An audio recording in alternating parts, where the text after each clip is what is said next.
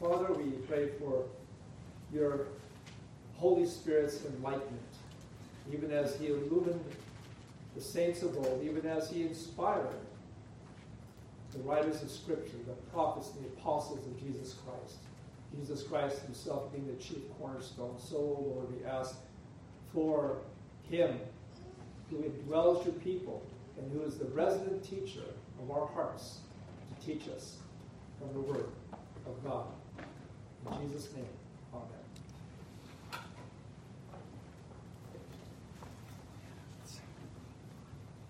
In the last 2 weeks, we covered first how we are chosen by the Father, and then last week how we are redeemed by the Son. Today we will hear how we are sealed by the Holy Spirit. Verses 13 and 14. The Holy Spirit is the third person of the Blessed Trinity. The Holy Spirit gives new life. There are other words used, regeneration. Christ spoke of the new birth.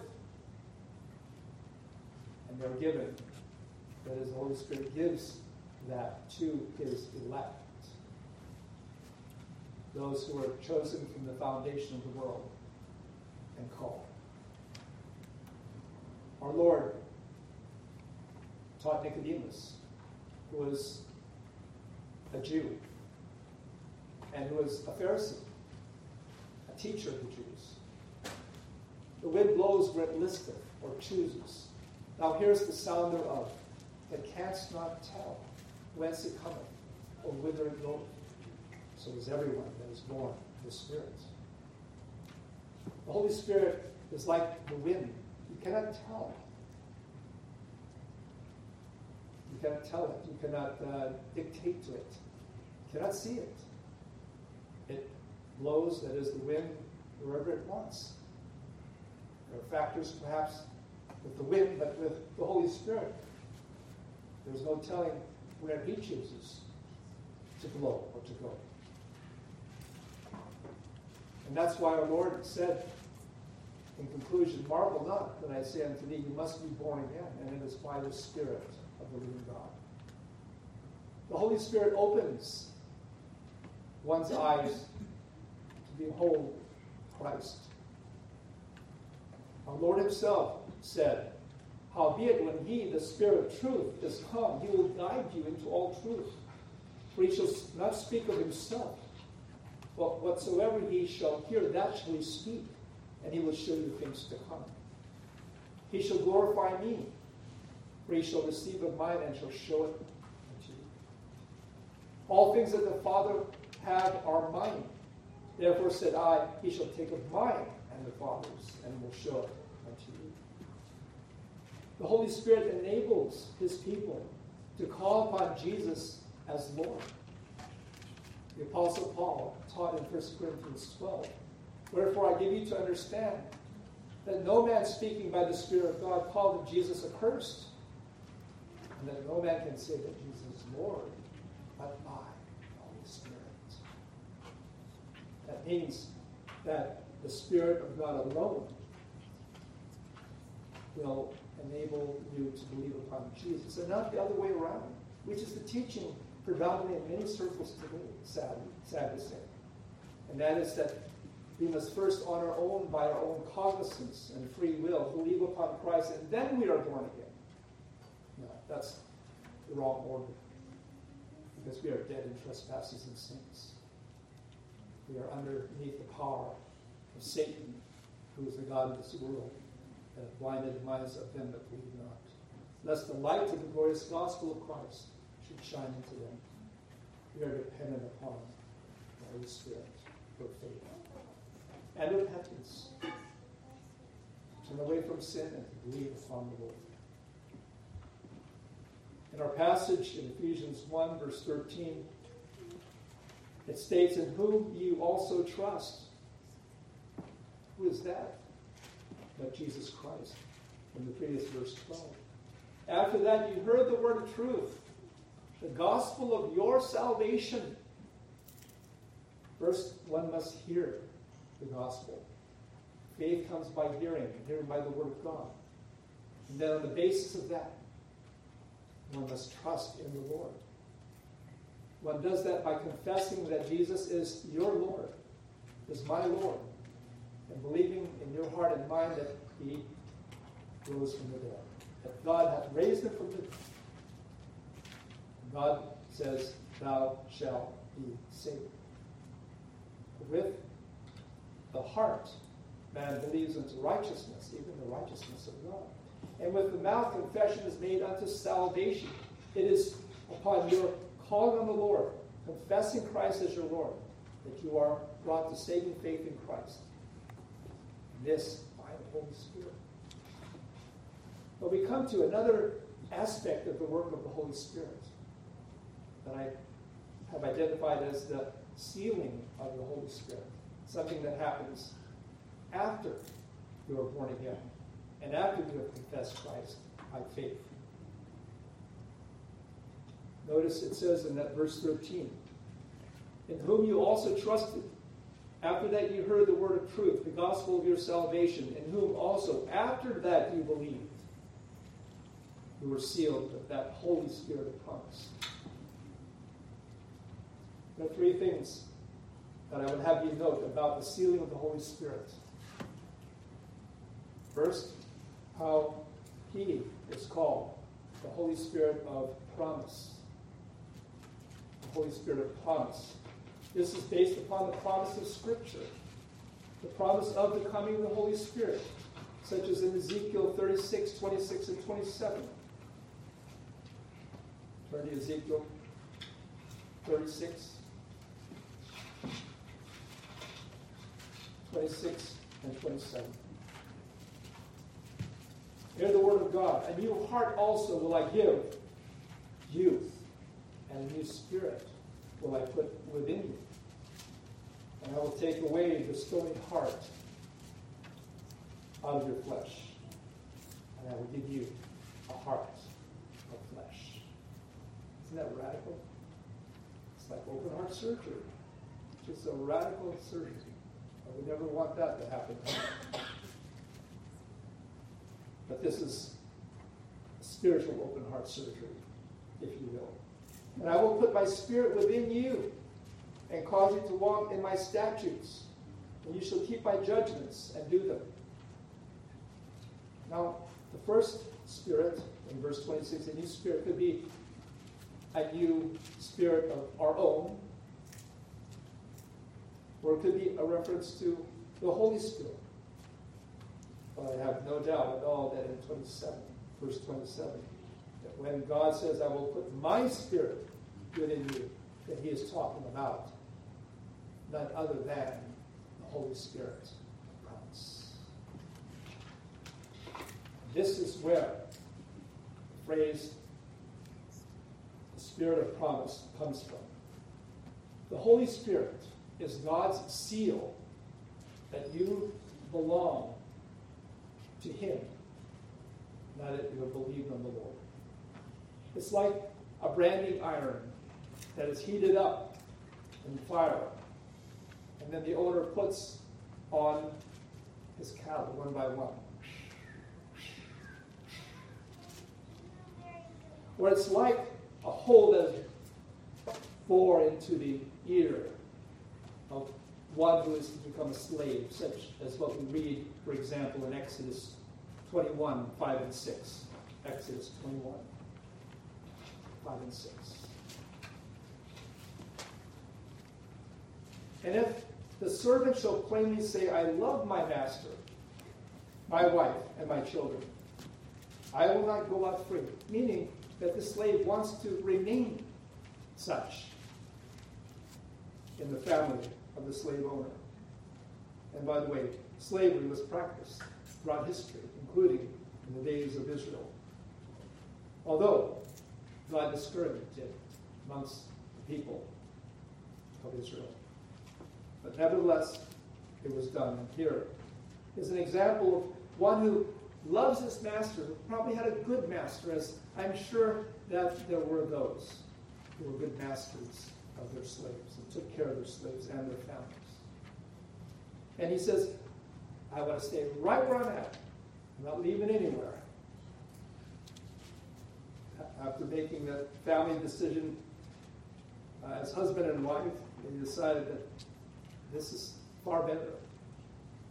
And there are situations like that, believe it or not, as much as we are in disagreement with the practice of slavery. It exists. Then his master shall bring him unto the judges. He shall also bring him to the door. And what does he do there? At the door, or on the doorpost. And his master shall bore his ear through with an awl. You know what an awl is, right? It's like what you use to break ice with. You got ice pick. Owl. And he shall serve him forever. The Holy Spirit is like that. A seal that guarantees that he will do as he has promised in completing our salvation. As is said in Ephesians 4:30. Ephesians 4:30. And grieve not the Holy Spirit of God, whereby you are sealed unto the day of redemption.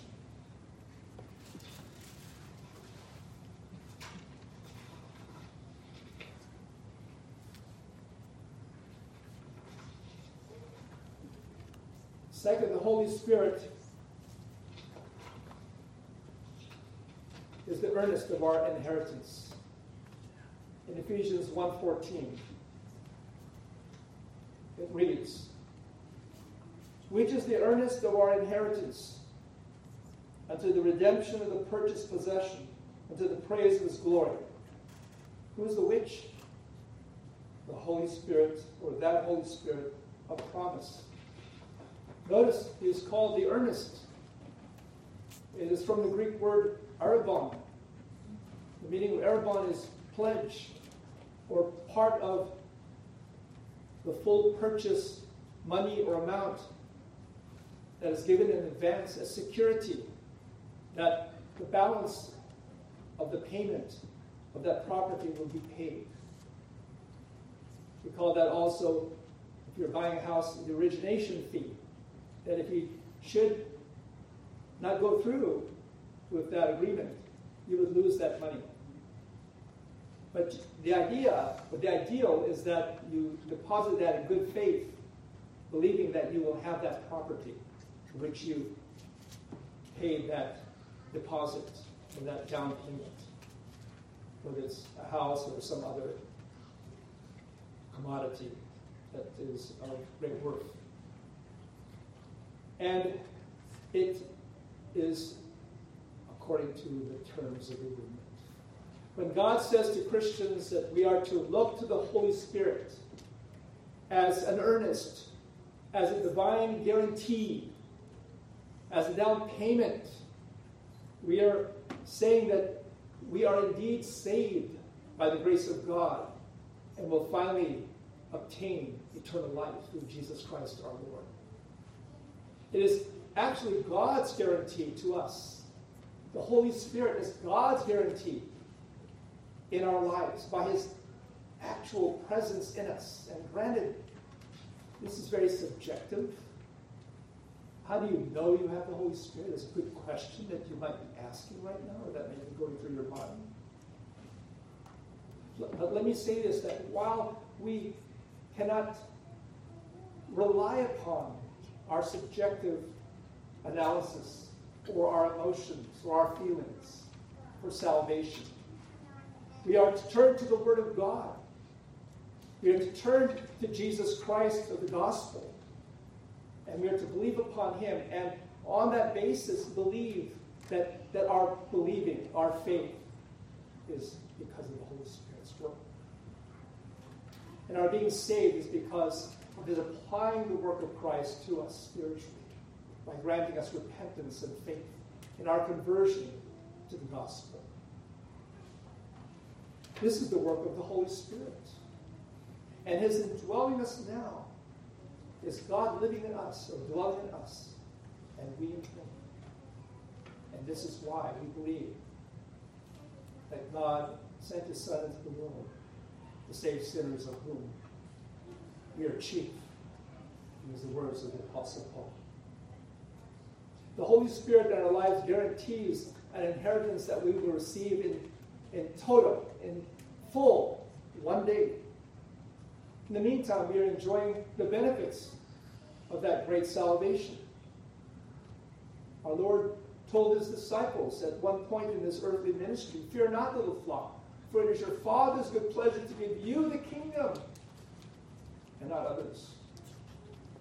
He was speaking in the context of His ministry, which was being rejected by the status quo of the religious system of His day, which should have received Him, for they had the very oracles of God, but they rejected their Savior. It says in the Bible, in the beginning of John, called the prologue, how He came into the world and the world knew Him not. The very world that He made did not recognize Him. And still to this day. And then it says it came unto His own. Who are they? The Jews. Christ was a Jew. He wasn't a Filipino. He wasn't an African. He wasn't a Russian. He wasn't an American. He was a Jew. It says He came unto His own, and His own received Him not. In other words, they rejected Him. And eventually put Him on a cross. But it goes on to say that to as many as receive Him, to them gave He power or authority to become the children of God, even to them that believe on His name, which were born not of blood, it's not something that is inherited, nor the will of the flesh, it's not of your free will. If you think that you came to Christ on your own, without any help at all from God, you've got another thing coming. Because that's not the truth. In fact, it is all grace. It's all of grace. And the Holy Spirit is the one who applies that saving grace to our hearts.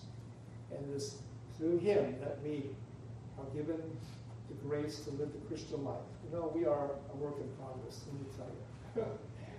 And I, as a pastor, know that all too well myself, without knowing about y'all.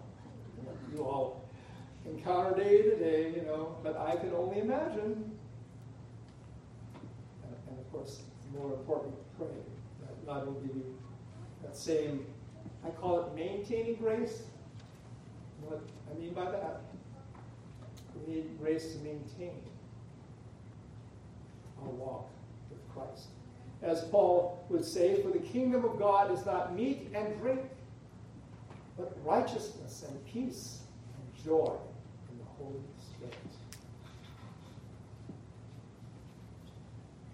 Yet, as wonderful as these graces are, as wonderful as these blessings have been thus far, and they are, and especially overcoming grace and maintaining grace, to live according to the Word of God, to walk after Jesus, to be conformed to His glorious image more and more, day by day, until, of course, we will be with Him. As much of a blessing as that is, they are but what is called a foretaste of glory divine. As Paul elsewhere would say, I have not seen, nor ever heard, neither entered into the heart of man the things which God hath before prepared for them that love Him.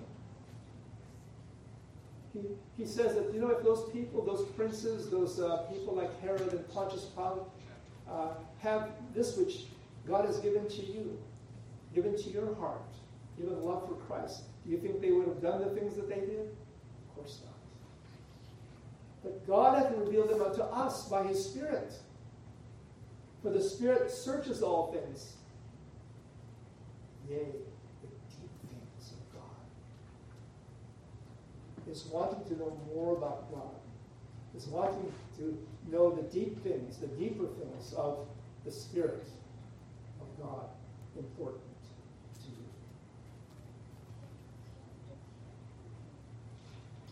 Let me say that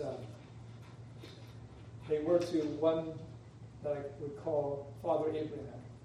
You know who I'm talking about? Father Abraham. Father Abraham had many sons had Father Abraham. I am one of them, and so are you, if you're in Christ. So let's just praise the Lord, right? Right arm, left arm, right foot, left foot. In Hebrews chapter 11, 8 through 10, you see someone who obviously had a foretaste of what was yet to come. Because it says of him in Hebrews 11, 8. By faith, Abraham, when he was called to go out into a place which he should after receive for an inheritance, obeyed. And he went out, not knowing where he went. By faith, he sojourned in the land of promise, meaning the promised land, Canaan, which wasn't really such a promising place to live at the time. I mean, if talking about homesteading is promising, I guess you have to have that desire for that. But not only that, it was already occupied. There were other people out there, people that are pretty ferocious. And he had a number of altercations, and his nephew Lot particularly, when they were there. As in a strange country, which it was to them at that time, dwelling in tabernacles, which are tents, with Isaac and Jacob also living in tents after him. So it was for several generations. The heirs with him of the same promise of God. For he looked for a city which had foundations, whose builder and maker is God. Now, it seems like there's a big leak here. There is. There's a gap here. And the gap is decades in which he lived in the promised land. And yet, he could never build a house. He could never build a log cabin because he was destined to live in a tent. Until one day it dawned on him that this was God's will for his life. And that the promised land wasn't here, but was up ahead. And in fact, in a city which has foundations, his builder and maker is God. If we jump down to 13, these, meaning all those that are mentioned heretofore, including and especially Abraham, all died in faith, not having received the promises, but having seen them afar off, and were persuaded of them, and embraced them, and confessed that they were strangers and pilgrims on the earth. Is this how you and I regard our life? Our life here on earth as pilgrims and strangers on the earth.